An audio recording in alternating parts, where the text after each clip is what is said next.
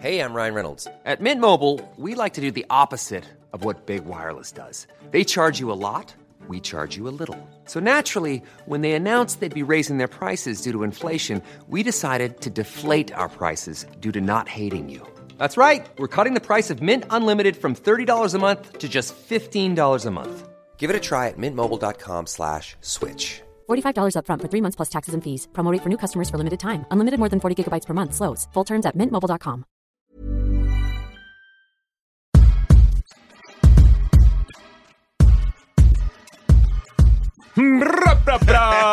Welcome to Food for Thought, a podcast gab fest wherein a multiracial mix of queer writers gather around the table to talk about sex, our identity, culture, what we like to read, and who we like to read. Food for Thought. Give us your tired, your poor, your huddled masses yearning to be slutty. I'm Tommy Teebs Pico, Indigenous American poet, screenwriter. I can suck the color out of a marble, and I just started following the hashtag 6'9" on Instagram. Oh my God. It's making my life. It's making my life. I'm Joseph Osmundson, scientist, nonfiction writer, and my sexuality is as inconsistent and wavering as Ariana Grande's whistle tones. Oh, wow. That was not... We're going to get canceled. All right. I'm Fran. I'm a writer, editor, and, I've been in LA for 2 days, so I already have an appointment to get butt implants. Yay. Wait, who's your doctor? I want some too. Okay, we'll do a dual appointment. Oh my God.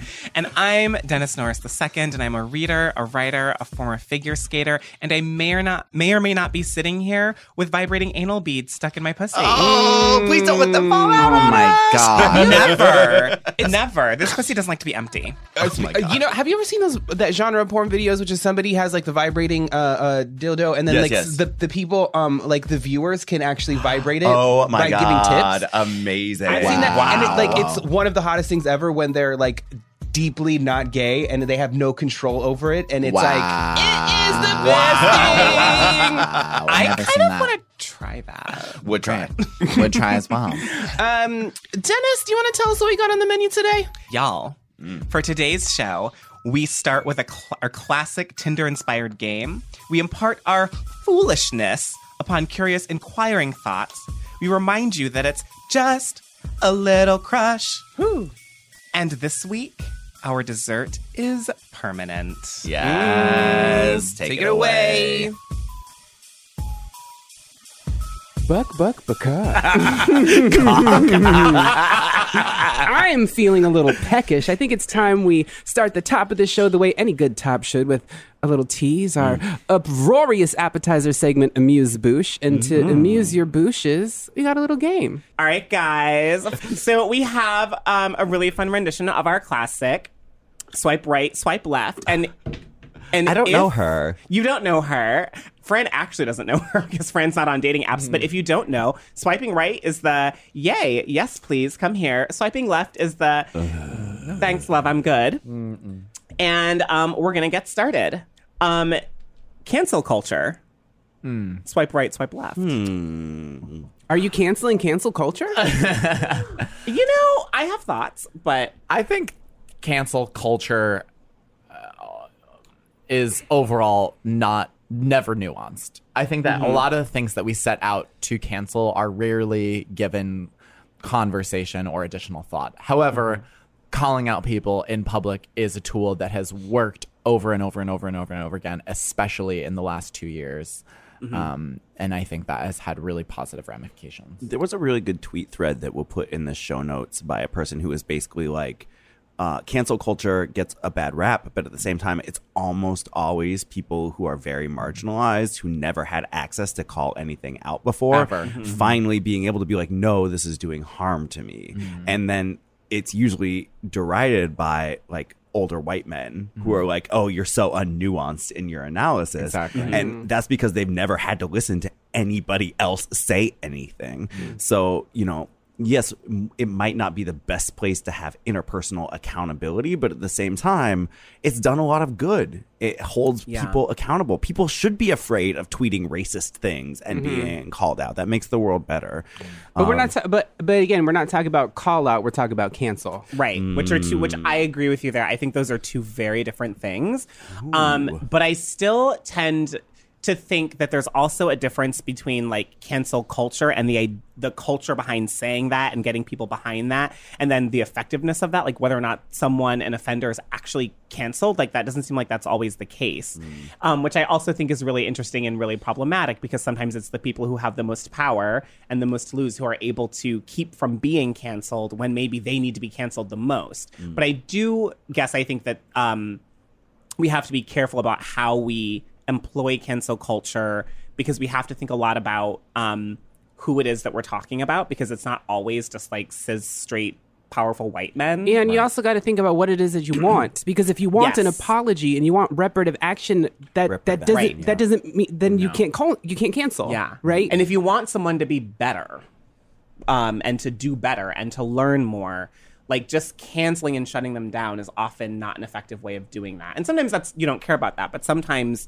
I think that's a fair thing to want. So it's complicated. I do have to say at the same time, what's his name from House of Cards, the actor? Kevin Spacey. I never want to see him again. He's canceled forever. That video that he did to try to come back was so fucking weird. It was so strange. You know what I mean? Like, so there are people fully who agree. I'm like, yeah, other people should be taking up the space that you were taking up for too long, you fucking abusive asshole. And There was I fully recently agree. an episode of This American Life. I think it was called Spines or Get It Back or something like that. And it was one of the threads was about the showrunner of Community, Dan Harmon, admitting to some stuff and then apologizing and understanding like what made that apology effective. And a part of it was the offender listing their offenses and asking, you know what I mean? That's accountability, Yeah. and you can do that when Yes. you're in community with people. You know what I mean? But doing accountability publicly, I do think that is an incredibly useful tool to model what it looks like to be held accountable publicly and to make reparative action. Yeah, but Agreed. that's not cancel culture at all necessarily. Necessarily. I agree. Okay. Oh, this is a good one for me. I don't like that giggle. Feet. Swipe right, swipe left. I have had my toes sucked. I have sucked a toe. Oh, Who hasn't I will sucked a swipe toe? right. Me, I have never sucked a toe. We'll get back to that. Dennis never sucked a toe. So Freya, you're swiping right. swiping right. All right. Tommy Teebs, I am swiping fully backslash left, because I can't do that. No. You made money from your the feet, motherfucker. My teeth? Your teeth. You made money from your feet. Yeah, I mean, I was selling my socks like finance bros in the financial district or whatever, but like I was fully in Poverty's mode. That was like 2015 when I was paying for everything and change, and I had to eat I had to for lunch and for breakfast and lunch I had $1 slice of pizza that I would slice in half. Oh my God. And that would be Oh my my breakfast God. and lunch. So yeah, I made money off my feet. I didn't love it. Okay. I'm not into it necessarily, but Right. I'm into checks. So Listen, all however they swipe- come, we we are swipe not right on ashamed. checks. We definitely swipe right on checks. Dennis? You guys, I have a whole thing where I really hate feet. I can't stand them. They are the most disgusting things. When I'm in a long car ride with my sisters and I'm sitting in the front, they will like touch me with their feet just to make me freak out. I can't imagine ever wanting my toe sucked. do you wear open-toed footwear? I do like a peep toe heel. I do. That's true. That is a thing. Even Dennis's repulsions aren't internally consistent. Yes, absolutely. Oh my God. Absolutely. It's a really special thing to live inside my brain, but I really hate feet. They gross me the fuck out. Peep toe. Peep toe. They do. Okay. TSA pre-check, y'all. Swipe right. Deep swipe right. Okay, one time, so we went to this Teams. podcast festival in Portland that I was traveling with producer Alex, and she had, because they bought our tickets together, she had pre-check and I had pre-check too, and holy crap, that is like a luxury that I cannot do without now. It's like, just right on through. Speaking of feet, you don't have to take off your Shoes. That's right. Oh, wow. That is Like That's I my plan thing. my That's shoes true. based that I wear on the plane based on how easy they come on and off. Yeah, same. And I would love to not have to do that. Or every jackets, time. hats, Yeah, whatever. exactly. Yeah. But how do you feel about giving all your information over to the government like They that? have it all already. They have it already. They Let's, have it like, already. come on Yeah, now. seriously. Like, they have it already. Also, Swipe if right. they listen to our podcast, I mean, Like, the information they need. They have way more than they need. I love picturing some like NSA agent assigned to listen to the Radical podcast. Taking Food notes. for Yes. thought. Oh my God. Being Wow. like, two in the tush, you say. Two in the tush. Having to listen to Peep toe. hundreds of hours. Amazing. All right, I have one more for you guys. Lizzo saying, "Bye, bitch." All together. I mean, Right. we've Swipe literally right. posted it on our social media. Literally. We're obsessed. Something we can imagine? all agree on. Yes. Bye, bitch. Thank you guys for playing along. Get out your coin purses, benches. It's time for Penny for Your Thoughts. Cha-ching, cha-ching, cha-ching, cha-ching. So in this segment, us four fucking idiots are gonna give life advice to people who are dumb enough to ask us questions on Twitter. So Why do you do it? Why do you do it? No one here is certified except for me because I'm a doctor. I am a doctor, friend. No, you are I am a not, doctor. Joseph. I am a doctor. The important thing Lying. is that we are all certified thoughts. So So let's start with this one. How do I take more risks? I'm afraid to start wearing clothes I like since I get anxious about what other people would think. And the person says that they're a femme but a lazy one, which is frankly mostly Dennis, to be honest. Also me in some circumstances. So how do you take more risks? How do you start doing the things you want to do if they're scary or they put you outside of the mainstream or maybe they might make you a target? Well, they don't happen in the imagination. You know what I mean? They don't happen through thought. They happen through action. I mean, you can't think yourself into taking risks. You actually have to kind of just do it. Yeah. Maybe though, see, there are a couple ways of doing this. There are some people who just want to dive first into the pool, right? You know what I mean? Like, and maybe you should just make it your debut in your prom dress, like on the subway. I don't know. Right. Maybe there's some people like they want to take maybe more incremental risks. So it's like, I don't know, maybe wearing the underwear that you like, and then maybe wearing the skirt that you like, and then maybe wearing the heels that you like. I don't know. Like, Yeah, put it together little by little. yeah. yeah. D. I also think that when it comes to that one very specifically, there's so much that's dependent on your circumstances and your context. And I know that for me, I began to feel more comfortable taking more risks when I was able to put myself into contexts where I felt like I had room to do that with a certain amount of safety. And so, like, without knowing too much about, what your life is, I would say that even if you're maybe not ready to take the risks that you want to take, if you can start setting yourself up to be in the position to take those risks, you're still taking action towards that, and there is some relief in moving forward. I mean, Fran, Go for it. so I work in a fairly conservative institution. I'm a college professor and I'm a biologist. It's hard for me. So I started I love painting my nails, but I started doing it when I was on vacation because it felt too dangerous. It felt too risky to do it in the classroom in front of my students. I mean, it quite literally can put my job at risk if my colleagues see me as not serious or frivolous or even quite frankly queer. It's subversive. Exactly. And so I did it on vacation. It feels different to me when I'm walking around with nail polish on. People comment on it all the time because although I feel very non-binary, I do present very much as a cis man. So there's this sort of disconnect between when I really femme up and what I guess my body reads as. So yeah, no, it makes me feel very, very visible. But like I said, it's just by doing it, and by doing it in times that felt safer, like I'm on vacation, I don't have to go to work.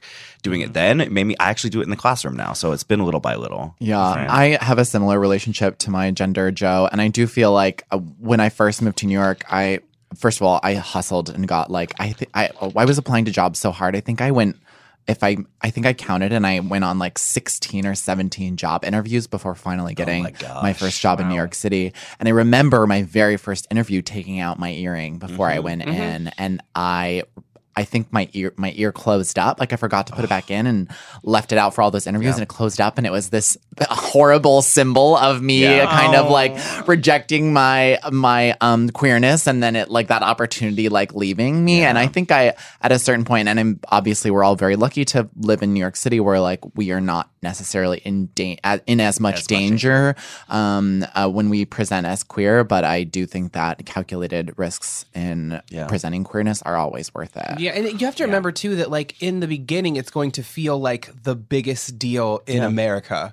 That like it's going to come with a requisite amount of like freedom and then perhaps shame, but that like the more risks you take, I feel like it's not like the feeling itself goes away, but its duration lasts less and less, I think. And maybe its intensity too. And it always feels like, it just feels good to me. It still feels exciting in a good way when I like wear something really femme and I think I look fabulous in it.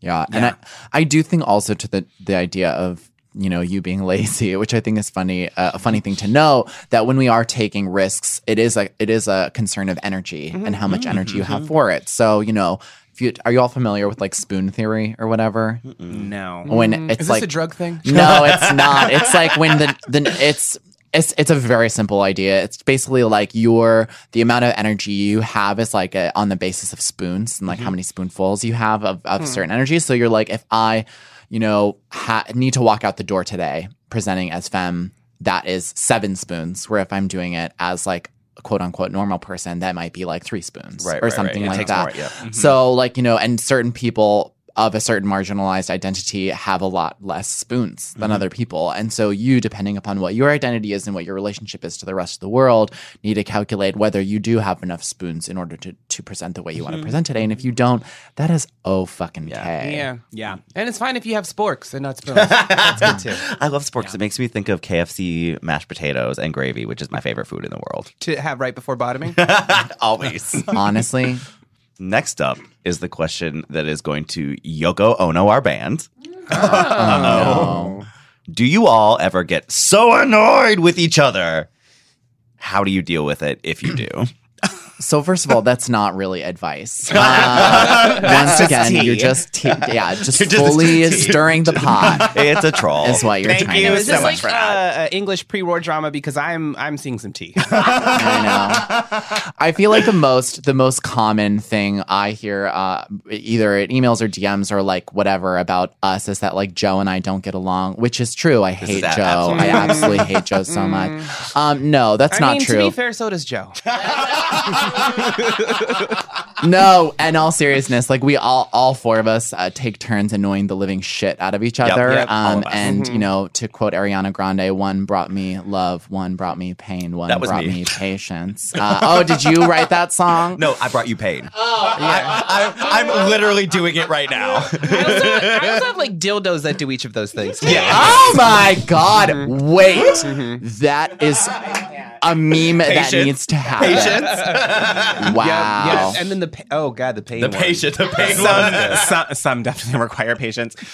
Yes. No, we definitely have our moments where sometimes we're all annoying each other. Sometimes 3 of us are annoyed at one of us. It's all over the place. It is a lot like a family, and it's a lot like siblings. For me, I just like try to ignore the emails when Yes, Dennis, we know.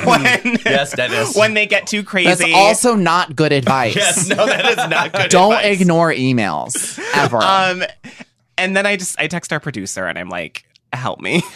Mediator. That's actually real. Mediator. Yeah, Alex is really good at being yes. the peacemaker. I would also say that, like, in times of duress, I have to consciously remind myself what it is that I appreciate about people, what it is that really draws me towards them, what they can do that I can't do, and how, you know, this is temporary. And at least we're talking about it. I think that's a good way to prevent serious rupture, is to just address things as they happen so that you can get over them and move on. Yeah, and it's definitely like, you know, we all have our frustrations with one another, but we all have our synergies as well. It's like our strengths are not the same, and that is frustrating at times, but like that is a benefit when you're working in a queerdo group of people. Exactly. To have other people who can lift you up where you're not super strong. And you know, the self-awareness to like check in with people, like, am I being crazy? Am I not being crazy? Like, We you know. definitely have that. And the last thing that I would say about this also that I forgot before is that it's easier to deal with those moments when you like my baseline for every person in this room is that I'm always thinking well of them. Like I always think very highly of each of them. I think well of people.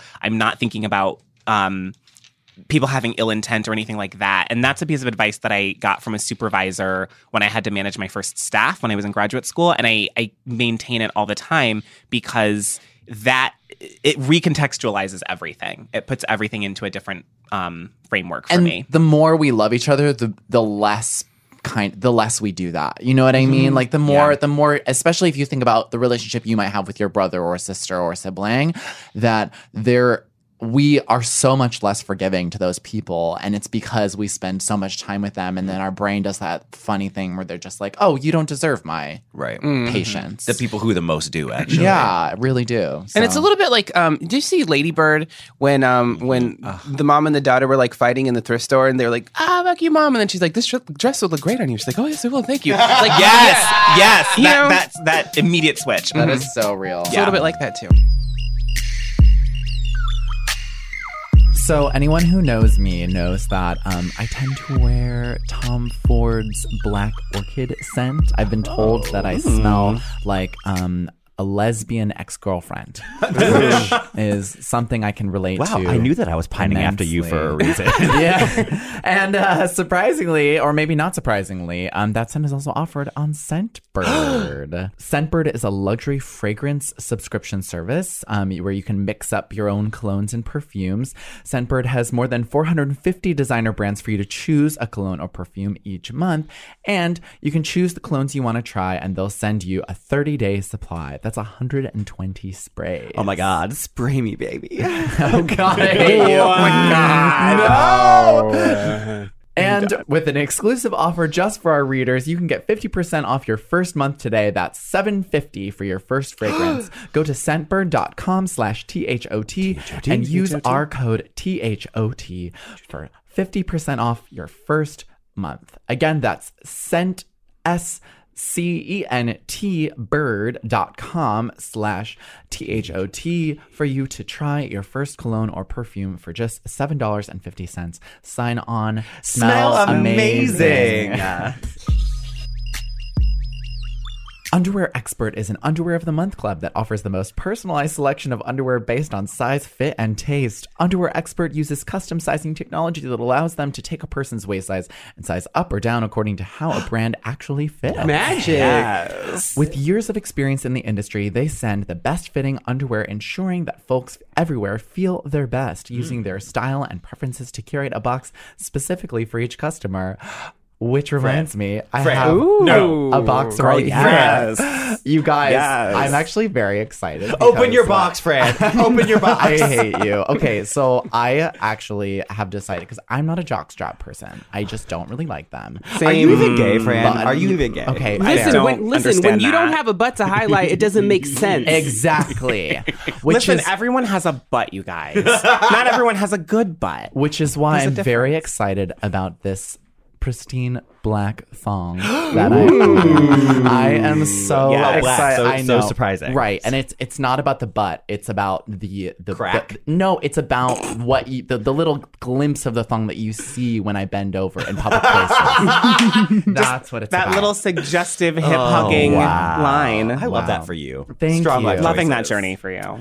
A new feature of Underwear Expert is that you can choose specific pairs of underwear you see on our Instagram or on their Instagram or their site to pick for your next box. That's available for first and renewal boxes. Preview and refine every order, or you can be surprised. Choose how many pairs you want and how often you want them delivered. Use the coupon code THOT for 55% off your first month. That's THOT for 55% Wow. off your first month. That's Get so it, much get percent. it. Come Yeah, on. that's like that extra 5%. Thong, thong, thong. You guys, I'm looking at our custom Everlane collection page right now, and it's really cute. We have taste. Are we all influencers now? Is that how this works? Influencer representation. Everlane only makes premium essentials using the finest materials without traditional markups. No matter your style or preference, Everlane clothes look better, cost less. That's right. And last longer. You know? Because Everlane sells directly to you, their prices are 30 to 50% lower than traditional retailers. Gang. And I just have to say, you guys, I'm obsessed with the Everlane Day Magazine tote. It is the most beautiful leather bag I've ever owned. I carry it every day. It's fucking durable for all the cross-country travel I've been doing lately, and I always get the most unbelievable compliments on it. People try to steal it, and I'm having to toughen up so I can protect my bag. Oh, I love that, Dee. Dee's a lover and a fighter. Are you butch now? Sometimes, yes. I will cut a bitch for my Everlane bag. And right now, you can check out our personalized collection, as Fran was mentioning, at everlane.com/THOT. Plus, you'll get free shipping on your first order. That's everlane.com/THOT. One more time, y'all. everlane.com/THOT.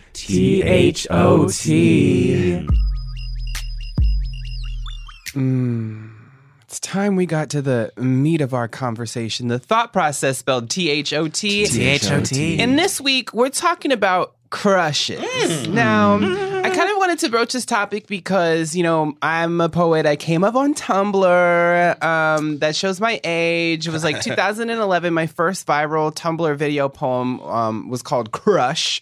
And it was all about how crushes motivate me the way that revenge motivates Fran, the way that crying motivates Joe. Oh my God. The way that baby arm dick motivates Dennis. Yes. And it was mostly like, in order to get myself to the dentist like every week or whatever, like I have to have a crush on every week, every 6 months. Sorry, I don't have the teeth that bad. But in order to get myself to the dentist every 6 months, like I have to have a crush on my dentist. In order to get myself to go to the gym, if I have a crush on somebody at the gym, I will go every damn day. Yeah, It's true. And also, Fair. there's times when like it's like super hot and the subway is super crowded and like the AC isn't working and you're stuck in the tunnel and you're just like, I want to die.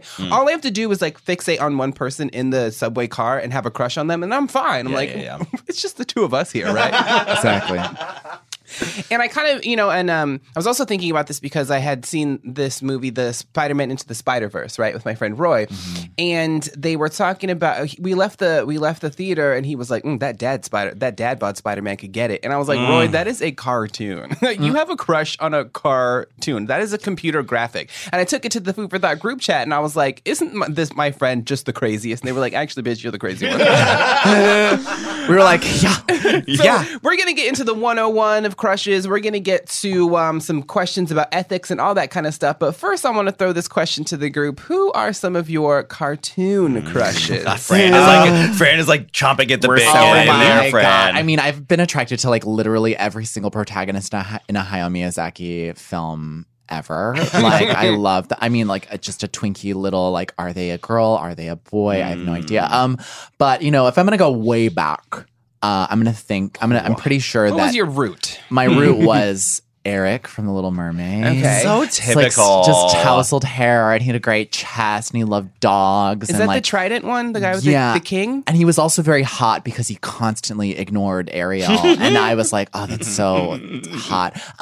But also, like, if I'm thinking more modern day, like, the person I really go for is the Beast after he turns into a human. Okay. He's got that long mane of hair, and he's got those pecs that are like Christmas hams. And I'm like, yeah, I can. Titties. Like, I want to like crush a Coke can between his tits, and I want to shuck on him. Were you like you weren't a Gaston person? Oh no, disgusting. No. His chin was really gross to me. You don't like the big chin. You don't like a big chin. Gaston No looks big like chin for Fran. You're not into chin play? No. He Because was a nice place to aim when you're coming. Oh my God. The divot. Chins with the little divot in them. It's like the Oh perfect. my It's like God. a landing pad for semen. That's disgusting. I always felt like Gaston had a micro penis for as big as he was. So He was wasn't- making up for something. We are He was not- making up for something. That's we the are point. not a dick sizist podcast. No, though. But in terms of my cartoon crushes, and there was many a cartoon crush, probably because as a kid, I felt like if I had a crush on a cartoon, that was different from having a crush on a person, and it didn't make me gay. Oh my God. I literally just put that together in this moment, but I think I was like, I have permission Psychology. to like boys in this context because it's not real, so it doesn't matter. So like obviously one of my first loves was Aladdin. He was so so sexy. fine, so like I love like if a guy doesn't have nothing but he's real scrappy and can figure his shit out. I fucking love that. I'm sitting right here. That turns Dennis. me on. Did he? I mean, I knew he wore the vest and nothing under it, but did Homeboy have nipples? Do you remember? You never I don't saw think Nip. you never saw the Nip. I don't remember. You seeing never it. you never Yeah. saw the That's Nip. an interesting observation. I've never noticed that until this Yeah. exact Well, moment. because No, my it's true. You first never saw the boyfriend, he dressed up as Aladdin for Halloween one year, and I was just like, Yup. Yeah. I'm seeing a distinct lack of nipples in this outfit. I don't know. I feel like nipples aren't permissible in a Disney movie. Wow. But I also have to say that I really loved Simba in The Lion King once he turned grown and sexy. I was like, yeah, I'm here for it. I'll be your Nala. That is And I'll be your sure. Nala. Oh my god. and when I was very young, I was all about Sonic the Hedgehog. Wow. I loved that Wow. badass blue mohawk. Badass? I Maybe thought it was that's a badass for Ohio, Was Dennis. it young Well, Simba yes, Jonathan I was in Taylor Ohio. Thomas? It was. Yes, it That's was. why he was hot. JTT. Yes. I also, my first one was from The Lion King as well, but I had a total life crush on Timon and Pumbaa. I just wanted to be in a throuple with the two of them. You are trolling. Just to walk around eating Stop it. grubs, singing Hakuna Matata, Hakuna Matata, Hakuna Matata. I feel like you would still be very happy with that life. I Yeah. would be, The yeah. soothing voice of Nathan Lane.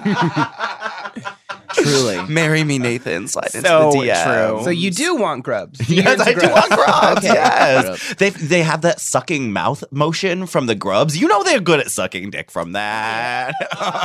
What is up with this animated That's probably bestiality true, shit that but everyone's I spouting never right now? thought of that, I don't yeah. know where I am anymore. Who are you people? I'm out of here.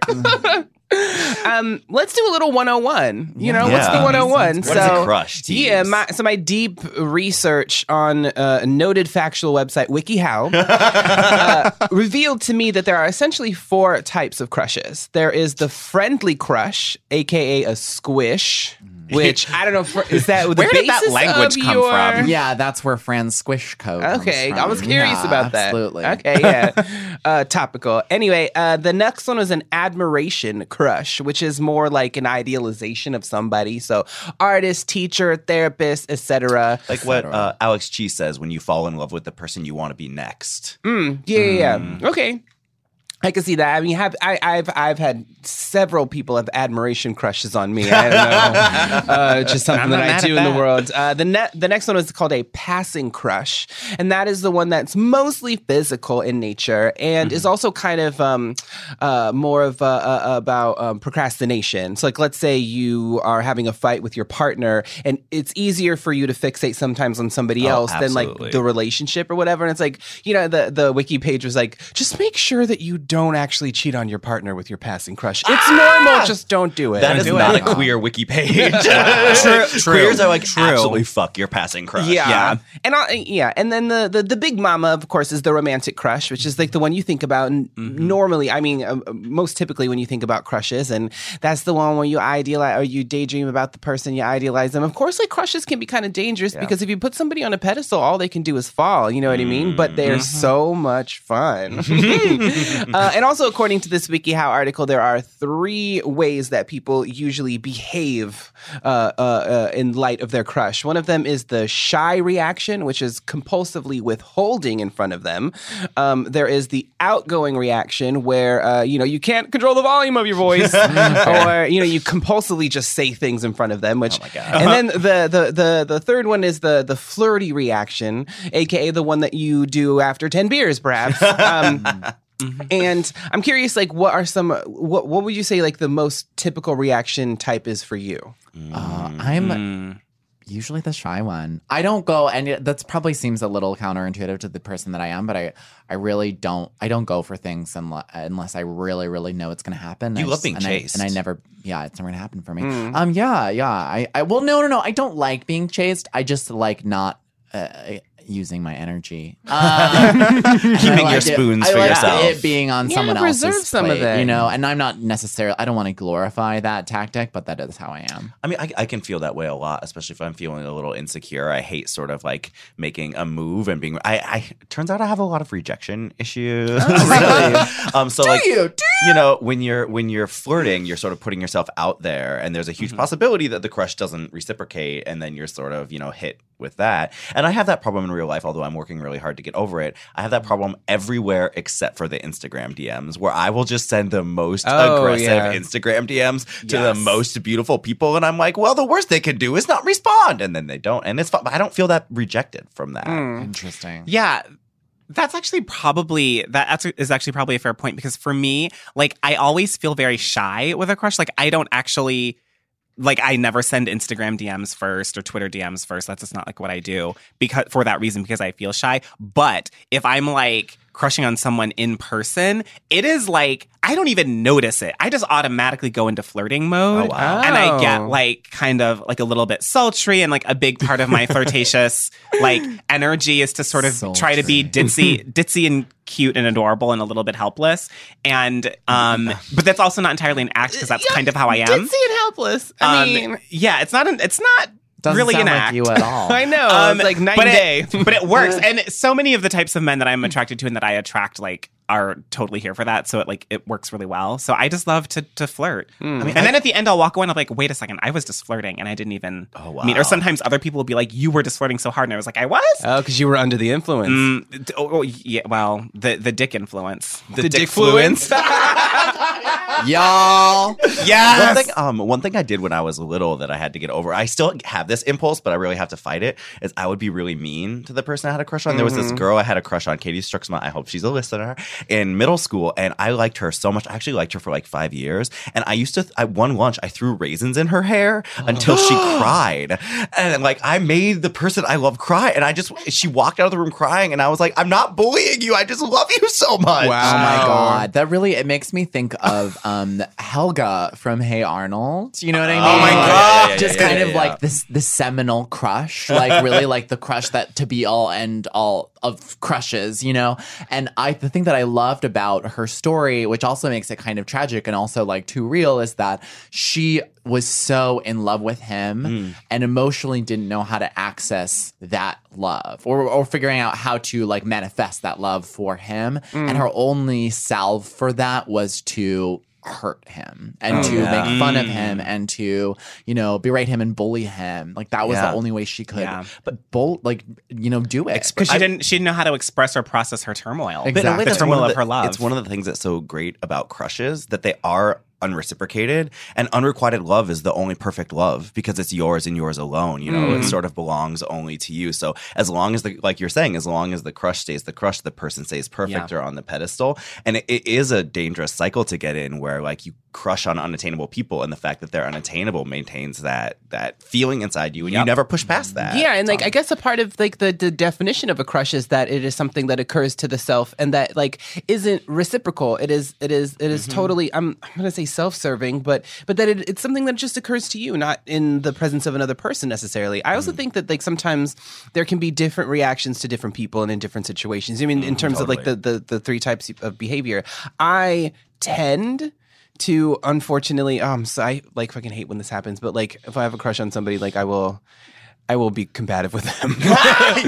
Surprising no one, well, Tommy. because it's sort of like I get mad when I have a crush on somebody, because I feel like then I have to like they took something from me that I have to bicker to get back. You know, like they took my attention or they took my affection or whatever. And I don't like when it's happening, but it'll be like somebody's talking to me and like, that sounds like something you would say. I mean, it's just like, sorry to recycle content, but it's just like when I was like flirting with my best friend and we were like going back and forth, but like the whole time I was like, oh, I don't want him to know that I actually really have a crush on him. And then when we finally had that moment outside of a gay bar where he was like, you like me, and I was like, you wish, bitch. You know? But then as soon as you say that, you know that like it's so transparent. Well, he knows like, the me truth really is so transparent. well, and so he knew that we just needed to immediately frequently something that I'll say to somebody I have a crush on is like, I wish everything bad would happen to you and only you. Oh my God. Oh my God. But what does it mean? What does it mean to push through that? Like what are the steps? Is it possible, number one, to move from a crush to a relationship? Is that something that we're capable of? Or does a relationship come in from a whole different feeling path than a crush? And what are the steps that are required to go from like something, because a crush isn't necessarily fleeting. You can have the same crush for 10 years. But it is sort of limited, right? So what are the things that are required to go past that with somebody? I think like base initiation, like broaching the topic with the person, talking to them, actually like making, because I think a crush, in my opinion anyway, has a lot to do with the fantasy of another person. Yes. And a way to break down the fantasy is actually to interact with them, right? And to actually like talk to them. And the thing is, like, obviously their flaws will come out, and that crush will kind of break down a little bit, but in order to actually, I think, love something, and in order to have a genuine affection for something, it is with the knowledge of those flaws, maybe in spite of them or because of them. Yeah. I love nothing more than people's flaws. Oh, it makes me so hard to know what their farts smell like. Identifying what their flaws are so they'll never leave you. Exactly. My God. Dysfunctional. People's flaws are the things that unravel a crush for me, for sure. I think that I very rarely do I fall in love with people's, all the things that are wrong with them. Their feet? They definitely, like their feet. That doesn't necessarily mean that I I like them less. It's just like, it's evolving from crush to like bond. You know what I mean? And there's the kind of the heated attraction part of your relationship. Then there's like the bonding phase of your relationship. And that's when it crosses over. That maybe the crush part of it, as I was saying to Dennis before, is like, that feeling of being under the influence, and the bond part of it is actually feeling some modicum of not control necessarily, but of some kind of agency. Oh, interesting. Yes. Yeah. Yeah. I think because everything that you're saying, Teebs, which I really agree with, to me speaks to the idea of humanizing something that like when it's a crush and it's this idealized like framework for a person or idealized person, like to me that's like not real, or my ideas for them there aren't real. So then when they do become real, it definitely brings up that opportunity. And one of the things that I enjoy about that is that for me that can evolve into something else. Like I can say that I've had relations, not necessarily relationships, but relations with people that I had a crush on. But even those sexual interactions to me were very different from actually having a crush. So for me, I feel like once it becomes real, it like moves out of because I can immediately see and understand someone's humanity in a way. Like I recognize them as that in a way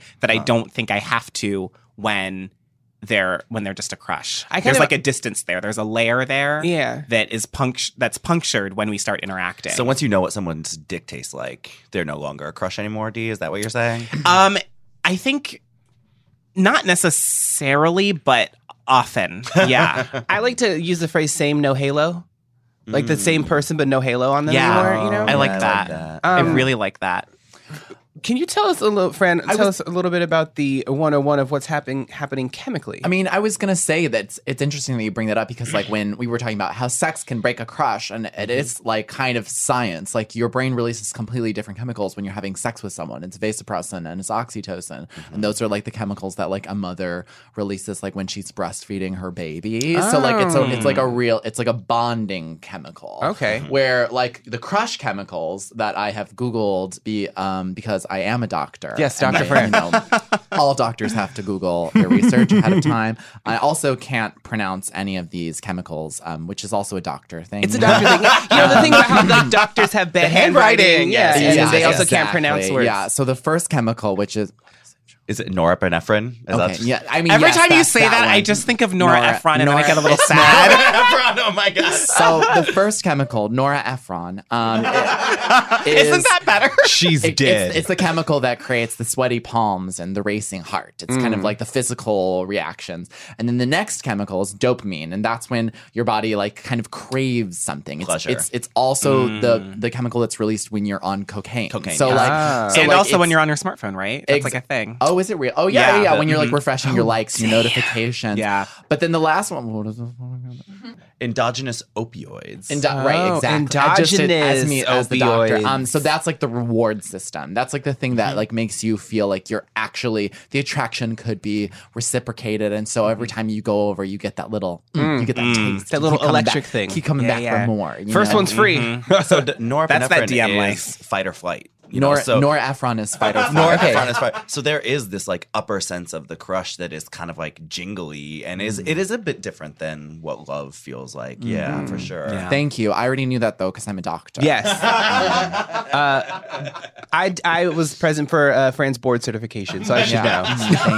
So if we're talking about like the feeling of a crush kind of being like the feeling of under the influence of something, these chemicals and these drugs and etc. What are some things that break crushes for you? We said before sometimes a sex thing. My crush on Brad Heubenthal in second grade was broken when I saw him vomit ranch dressing. Disgusting. With Gabe, it was when he wore gladiator sandals, and I was like, "This is over." Thank you for that image. Yeah, no, I mean, the only thing that breaks a crush for me is either time or like, I did this thing in like middle school and high school where I would like sit the girl down and be like, I have a crush on you. And like nothing good can in that voice. God. In like that Hannibal Lecter voice. Yes. I know. Were they all just like, you're queer? I mean, That no. is kind of a it is. Queer people like women too, Dennis. You were like, I have a crush on you. Those are people I was often very good friends with, and so the friendship, the intimacy, seeing their faults, that didn't break the crush. I would just kind of move on when I would have a crush on like somebody else, but it does move on to something deeper if I start like sleeping with someone or having a romantic thing with them, where like once I wake up and fart on your leg, it's like we're pretty much not a crush anymore. Let it rip. It really just should not exist anymore. Not a lot of things break crushes for me. The reason that the first thing as we started to research this episode, I went to was science and chemicals, was because I actually haven't had a crush in like 3 years. Like, I know. It's like, I don't know what really, I mean, I kind of know what happened to me. I had like a bad relationship after a crush evolved into a boyfriend, and that broke a version of what I thought I was capable of relationship-wise. It was a rejection I take really hard when it comes to relationship stuff, and not anywhere else. You know what I mean? Like I take rejection really well otherwise. But I think what maybe not necessarily what breaks a crush for me, but like what it makes me unable to access crushes, period, is my romantic hurt and the things that I can have a really hard time forgetting and letting go of. Yeah, that'll bring you back down to earth really quickly. A crush is so hopeful. I mean, it really is like Right. asking the universe for this thing, for an intimacy with this person. And so I totally understand. Like a crush makes you vulnerable. It makes you weak. It makes you kind of dependent on the reciprocation of another person. Yeah, you really show your belly. You show all your belly. You show yes. You show yes. For me, it's interesting though. I really relate heavily, Fran, to what you're saying. But I think because I'm literally just all putting this together like right now. But I think because I spent so much time as like a kid not feeling like I was allowed to be attracted to boys, like when it moved on from cartoons, crushes became the space where I was like, well, I can like this boy, but I'm never going to do anything with him because I have to be straight and I have this girlfriend. So crushes have always felt like a place of freedom and hopefulness and joy for me. And I have never been like totally disposed to the idea of like connecting a crush to like an actual feasible romance or relationship. It's all with that, and that's not to say that couldn't happen. It's just that like to me they've always been sort of separate planes. Yeah. So to me it's almost like my crushes are great because they're not related to my romantic hurt or my romantic pain or my insecurities or like the things that have kept me from the people that I've wanted or whatever. Like they're not related to that. They're like a separate thing. They're always outside. And they're always fun. They always just excite me. I think it's so. I mean, in my relationships, because I'm a serial monogamist, I always have crushes outside of the relationship.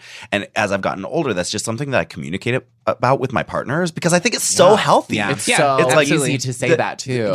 I'm a very monogamously minded person, so I often only want to have sex with my partner or my partner and somebody else maybe in the room. But that doesn't mean that I don't have crushes outside of that. And being able to talk about that super openly and not be threatened by my partner's crushes, maybe be a little jealous, but also kind of own that. But just like be open with it and like accept that crushes are super healthy and they get you to the gym and they make you feel nice and they make you feel different than, your partner of 5 years or whatever. Yeah, and I like that idea too. And I think, and listening to you, Fran, talk about not having a crush in like 3 years or whatever, and I feel like I've got a same but different thing, which is like that inverted, which is I never really felt entitled to pursue my crushes because I felt bad about myself. You know, that they were somehow better than me because I was attracted to them, that I didn't deserve to be with somebody I was attracted to. So I just ended up dating a lot of people who didn't make me feel that strongly, because then I knew it wasn't going to feel that bad when we broke up. Right. And then, but recently I had sex with somebody I have had a crush on. I had a crush on for an entire year.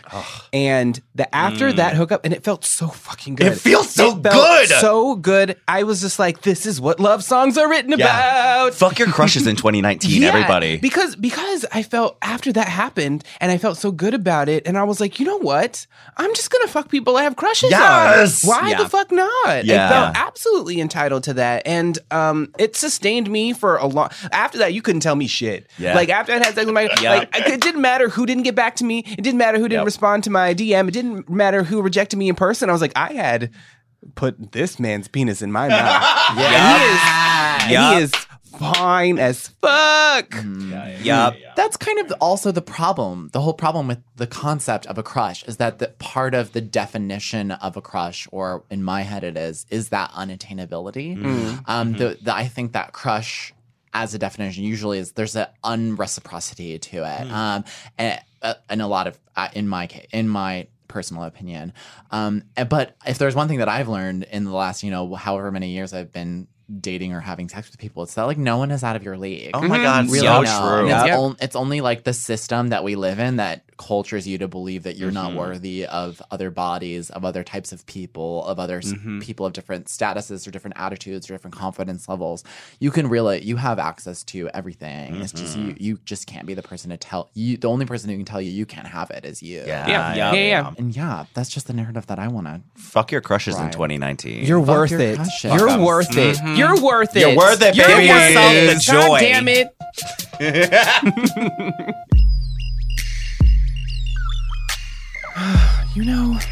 I'm full. I think I'm full. I mean, I'm full, but I could put one more thing inside of me. Dennis knows how I feel. Our dessert this week is going to be helmed by Joe O, the Science Helm. Yeah, so this week our dessert is the little bits of ink we get stuck in our skin and stay with us forever. We're talking about tattoos. Everyone at the table has tattoos. We all have different relationships. I think we all love our tattoos, all of them. Yeah. And it's something that, we use to mark our body, to mark places, a geography we've been, people we've been with.